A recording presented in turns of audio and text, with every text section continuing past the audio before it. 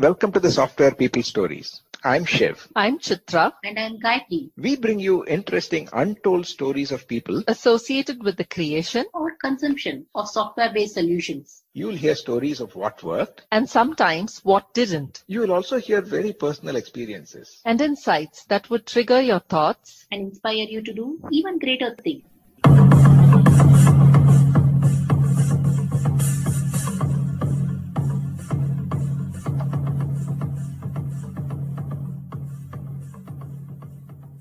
In this episode, I continue the conversation with Jacob Kurian, an IT industry veteran and presently the Honorary Secretary of the Association of People with Disability in Bangalore. In the previous episode, Jacob talked about a cold relationship with a senior executive at Unisys and how that changed because of one opportunity with GE. He mentioned a call received from GE to explore the possibility of getting software developed in India.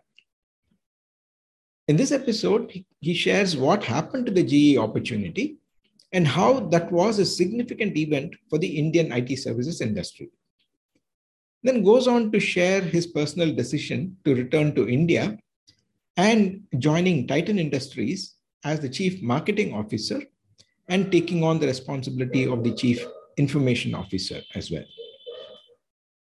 In shifting the role from being an IT solutions provider to a solutions consumer, what are some of the challenges, such as getting users to converge on IT requirements, handling production issues that can impact the core business, and finally, we talk about his investment role that he had taken on and tips on what it takes for a techie to become an entrepreneur, and the need for short releases, validating cycles, and not making good the enemy of perfect. Listen on. There's a call from GE. Reto wants you to go up and meet this guy called Ed Skyko. He has some interest in doing some work in India. So what had happened was Jack Welch had made his famous first trip to India. And Jack went back and told all his divisions, I want you to do work in India. Okay. Mm-hmm. So Ed Skyko was the CIO of GE. Okay. Mm-hmm. And I don't think Ed Skyko could even find India on the map. Okay. I think if he gave him a map, then there's India. But he was in a panic. So I went up to meet him and Ed said, started with, do you all have computers in India? I'm the CIO of GE.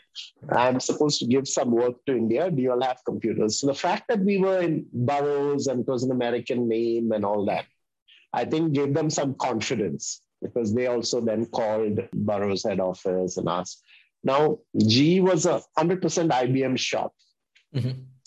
But getting a say-so from a fellow American corporation was important. And we decided with him that we would pick 4 IT companies. These IT companies would go and present to all the major GE divisions. And at the end of it, GE would give out some contracts. So around early 90s, okay? So 1991. So we picked TCS. And then we picked 2 small companies that were doing basically PC work because we were mainframe guys. We didn't do PC stuff. It was low tech. Yeah. The 2 PC firms we picked was Wipro and Infosys. Wow. Okay. And these 4 firms led by Prakash. Okay, Prakash was the head. I don't remember who was on the TCS team, who was on the Infosys team, but I'm sure many of the legends of today's IT business were probably there on it. And we went and made pictures at Aero Engines. This GE was the biggest company, diversified lighting, locomotives. And the question was still not answered. How are we going to do anything with this? Okay? Because we had no IBM mainframe. But The guys in seats were very entrepreneurial. They went and got some computer time in, I think, CMC or somewhere else. And we said, no, bid karna hi padega.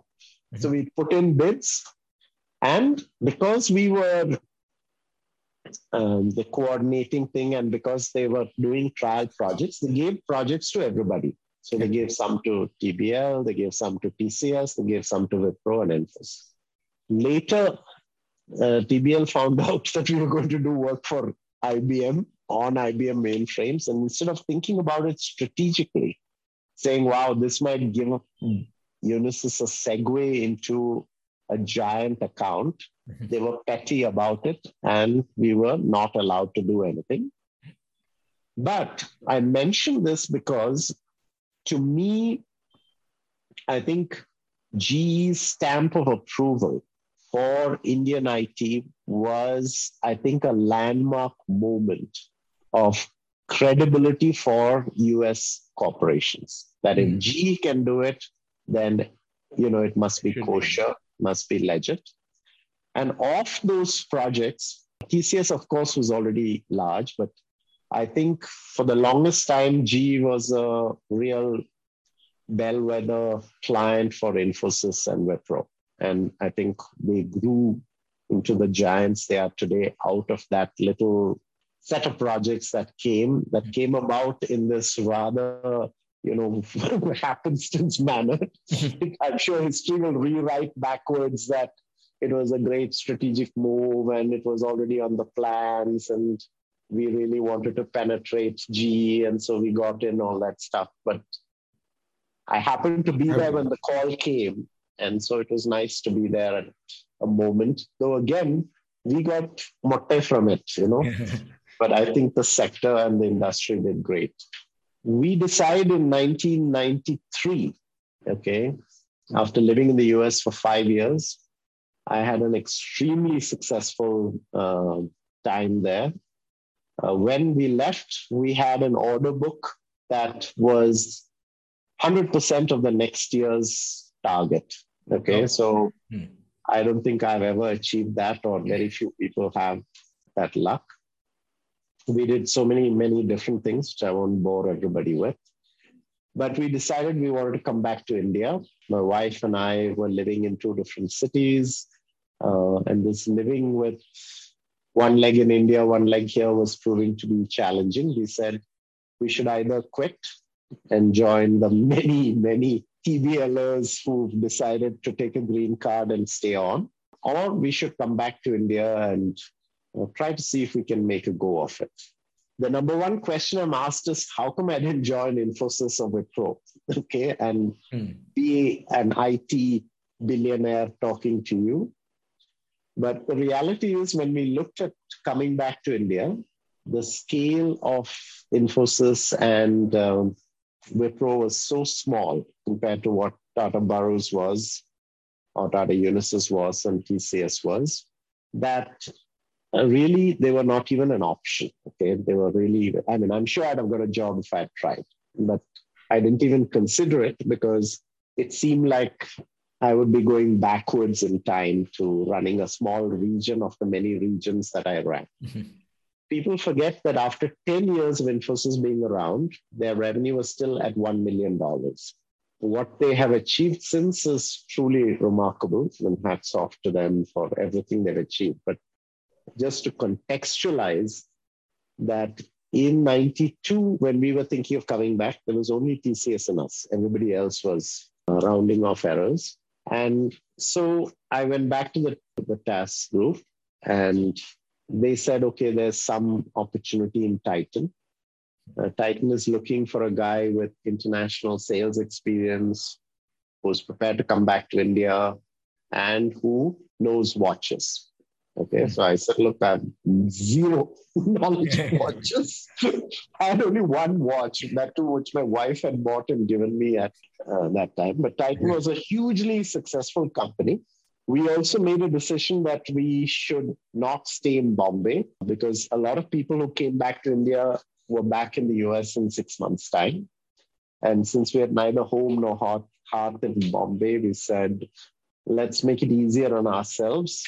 and come back to India to go to Bangalore where my mother was living. So I persuade Tata Burroughs, Tata Unisys to let me go.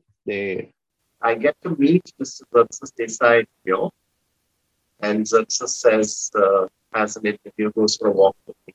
He says, okay, fine. 2 out of 3 is not bad. You have some international sales experience. You're prepared to come back to India. If you don't know watches, it's fine. We teach you watches. So we come back. I join Titan. Everybody there says, oh, you must be our new EDP manager. So I said, no, I'm not. It was also the time when every Tata company, and there were at one count almost 8 Tata companies who had started IT export business. So the guy who was supposed to be my boss, was quite lit that he had interviewed me, and he thought, task guy, another arrogant SOB, told me, fine, I don't really need you in the watch and jewelry business, but you can start a software business. So I told him, why would I leave the largest software company, MNC company, and come and join you to start a software business? I mean, are you nuts? I don't want to do this. So I went from being almost king of the hoop, coming back with this very patriotic feeling that some of us must come back to India, etc. And in my first day in my new job, being told that I really didn't have that the guy who I was going to report to didn't want me. Everybody else looked at me and said, but he has no experience in watches at all. What is he here for? So I, by now, had learned that if one could survive as a non-techie in a tech company, everything else is easier. He's okay. You can cross any other bar, any bar that you want in terms of knowledge. But I did realize that Titan was very antiquated as far as its IT systems were concerned. And anytime you want to do something, it was a hodgepodge of stuff. It was poorly led. I don't think anybody understood that. So I would keep complaining to my boss. And one day he called me and said, okay, stop complaining. You are now the CIO of Titan. I said, what? So, but things were so bad that I said, okay, so just sitting and complaining and never having a solution, we might as well just get on with it. So I was both chief marketing officer and CIO. And I must say that the CIO job, after 10 years in IT, I learned more in the 3 or 4 years that I was CIO or CTO of Titan, about how difficult it is to try and get users to converge on a set of things. You will remember how you all used to keep complaining to us front-end guys, get the spec signed off, get the functional spec signed, get the distance. And we would be like, oh, what these guys are doing, why don't they just damn sign it? But when you went to the other side, you realize, oh my God, it's like herding cats. You think you get 3 guys in 1 room, 2 have problem.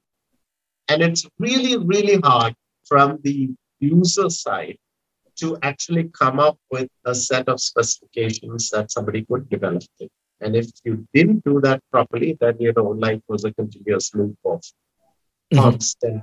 If you release it, doesn't work, this, that, and the other. So that was a whole different and quite invaluable unintended experience for CIO. After 4 years, fortunately, I hired somebody and hired a proper qualified CIO who then went on to serve Titan well for many years. But yeah, that was an interesting. Having been on the supplier side, when you move to a consumer side or the buyer side in Titan, were there any lessons that you learned or any tricks that you used to adopt on the supplier side? Were you saying the same scripts being played, and then were you able to handle that differently as a buyer? So I think the first thing you try to do always is you try to repeat successful formula. And then you realize that it's just not going to work for 2 or 3 very important reasons on the client side. One is talent is completely different. Talent levels are completely different. In Tata Unisys, we were fortunate that guys like you came from the most blue chip of institutions, educational institutions, backgrounds, etc. A lot of the talent you typically find in an EDP environment or an internal IT department is typically ingrown talent, people who've worked in that shop for many years. And depending on how much exposure they got, their worldviews were kind of driven by that. People were always hungry to learn, keen to learn, etc. But there was a limitation mismatch in terms of talent. The third thing that I realized when I went there was Titan was staunchly homegrown. Okay, they had refused to bring in any external consultant, tech firm, etc., other than hardware and infrastructure side. But on the big business application side, really didn't have a history of working with consultants. So partly because we had come from that side, I could quickly assess that, okay, there's some value that an outsider would bring. If nothing else, to just sort out all these many conflicting claims that different people had. It would also significantly augment the talent that we had a limitation in terms of what we could hope to have inside the house. And the third big difference from the days you were on the service provider side was you were constantly in a production environment. So, everything ran off software, whether it's purchasing, production planning, job cards, even dispatches, warehouses, everything, right? So, whereas typically when you're doing development in a software company, you are cognizant of it, but you say, oh, we'll do that when we go parallel and after user acceptance testing. Then when we switch off in parallel is when we are juggling these 2 balls. But that's usually a short period and we disappear from it. Whereas here you're constantly juggling this need to keep the production environment running while also trying to draw the new template and build for the next environment. And at times that can get quite tiring because priorities are, do you focus on generating this month's production plan, purchase orders, releases to vendors, etc. And somewhere there'll be a glitch. Then everybody has to rush to fix that glitch because that will hold up production. And production isn't something, once you lose a production day, you can't really catch up on it. So in a way, it was very different. I remember, at least in the SEEP's end, where you could do your thing and you didn't have 50 guys saying, this isn't working, that isn't working, my PC isn't running, etc., etc. And you had to juggle that while doing this.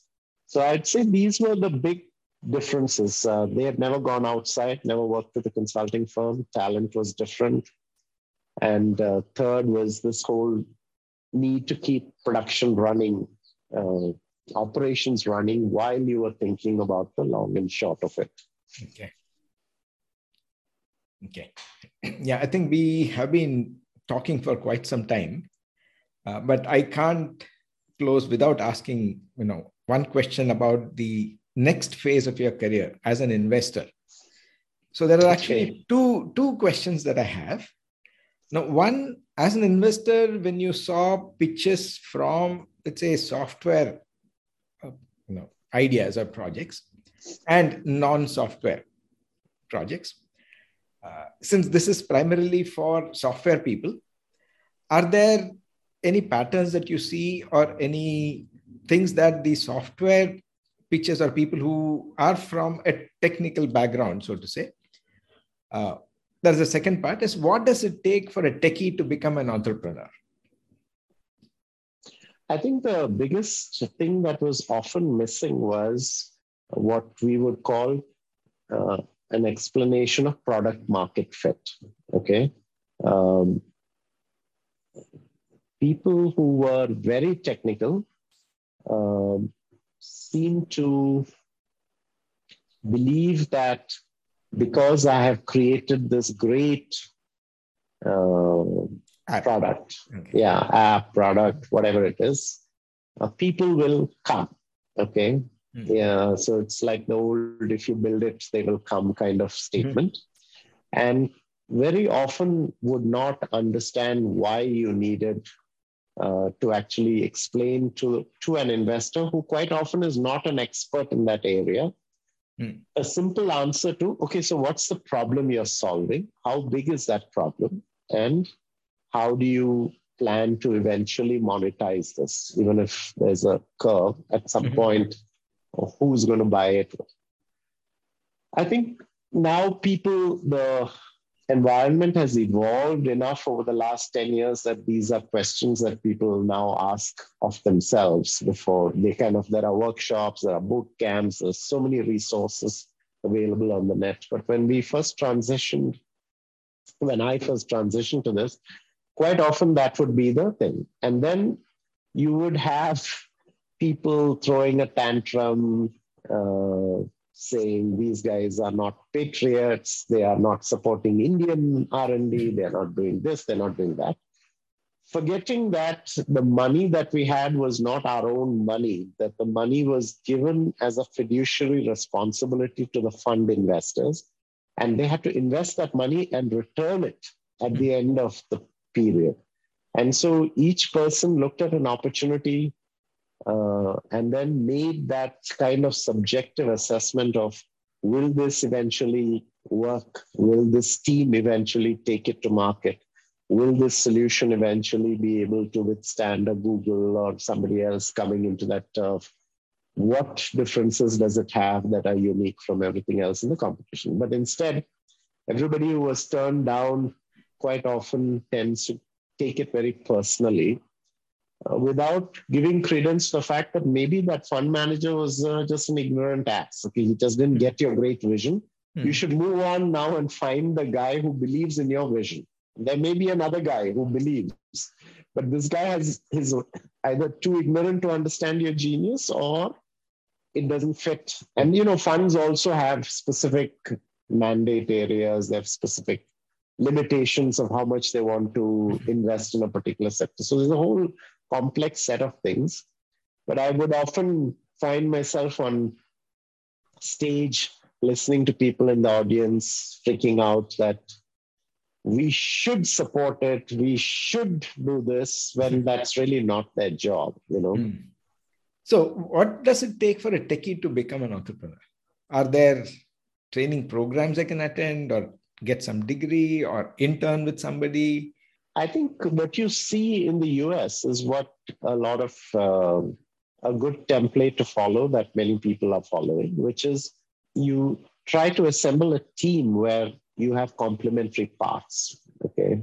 You don't have to be the guy who knows everything. You can play in your area of competence as long as you have two other people or one or two other people who complement you. Okay. So I can go back to my TBL days. Most techies felt, who are these marketing guys? They don't add any value. They just win bags. And those who can't code go to marketing, was the kind of thing. But everybody has a role to play. And you will find that many founders in the US of Indian origin have chosen to remain CTOs. They don't want the CEO role because the CEO role has certain complexities to it. But to everybody, whether you're building a solution or this thing, I think going and testing it with people or businesses or companies, whoever is going to be your end client, is, I think, an invaluable way for you to learn yourself. Because hearing it firsthand is always far better than hearing it through grapevines or research reports or, Magic Quadrant reports, etc. So I think you should play to your strength, but recognize that success usually requires a complementarity of capabilities. And most funders will also look beyond a single individual. Okay, they also want to see team, they want to see team dynamics, because they also don't want to put their money on, say, I give $1 million to Shiv Guru, and tomorrow he says, I don't feel like doing this. It's all equity investment. So it's at 100% risk. They also want to see, is this a good team? Will they work together? Do they complement each other? Do they have similar values? Especially in early stage investing, there is really little to show. It's more, a lot of it is what judgment the investor is drawing from your vision, but also how he thinks you're going to be able to execute it. And I think in today's world, that life cycles are so short. Anything you start today and say, in 10 years, I'll be ready, you're probably obsolete. Mm-hmm. So the other thing that that I try to share to people is, don't make good the enemy of great. While you're trying to make a great product, you may have missed the boat because somebody else has come in, and new words like agile and this and that is about doing multiple rapid iterations than building a great release, working for years on it, and then coming out. The market may have shifted by then, given how things are moving. So everyone typically says, no, I just have 2 more features and it's going to be fantastic. And I just add 1 more feature and then I'll take it to test it. And you always show it to somebody. They will give you feedback. It'll help you also prioritize what you feel is important. So again, when we were on the client side, some of the things that people would come and pitch us, we would listen to them and say, you just totally don't get it, okay?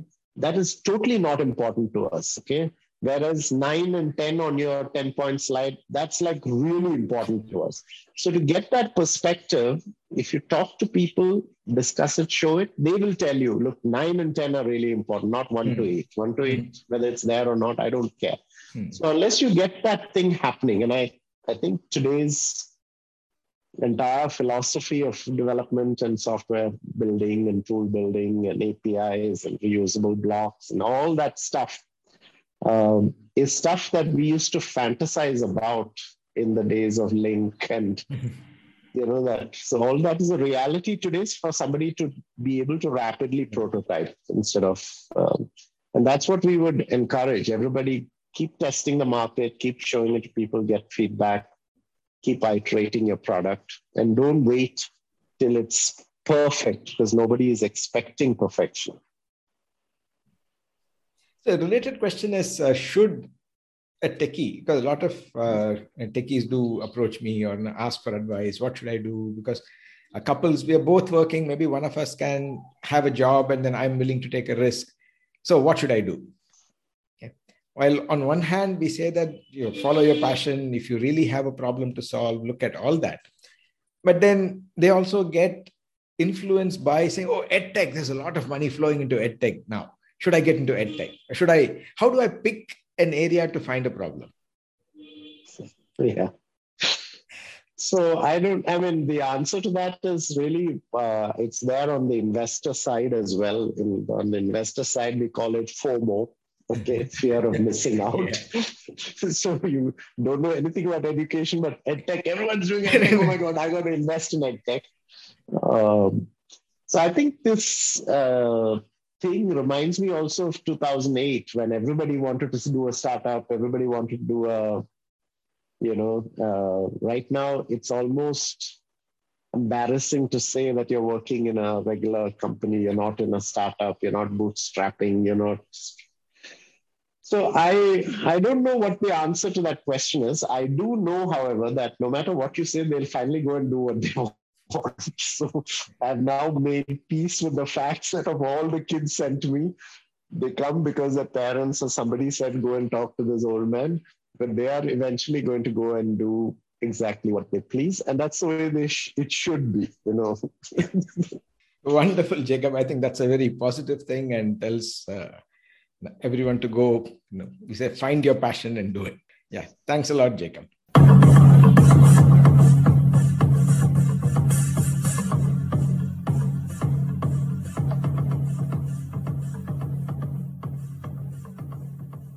We thank Siddharth for the music and Anita for promoting the Software People stories. If you like this episode, Please subscribe on your favorite podcast client. And spread the word in your network. if you'd like to share your story, Contact us at podcasts@pm-powerconsulting.com.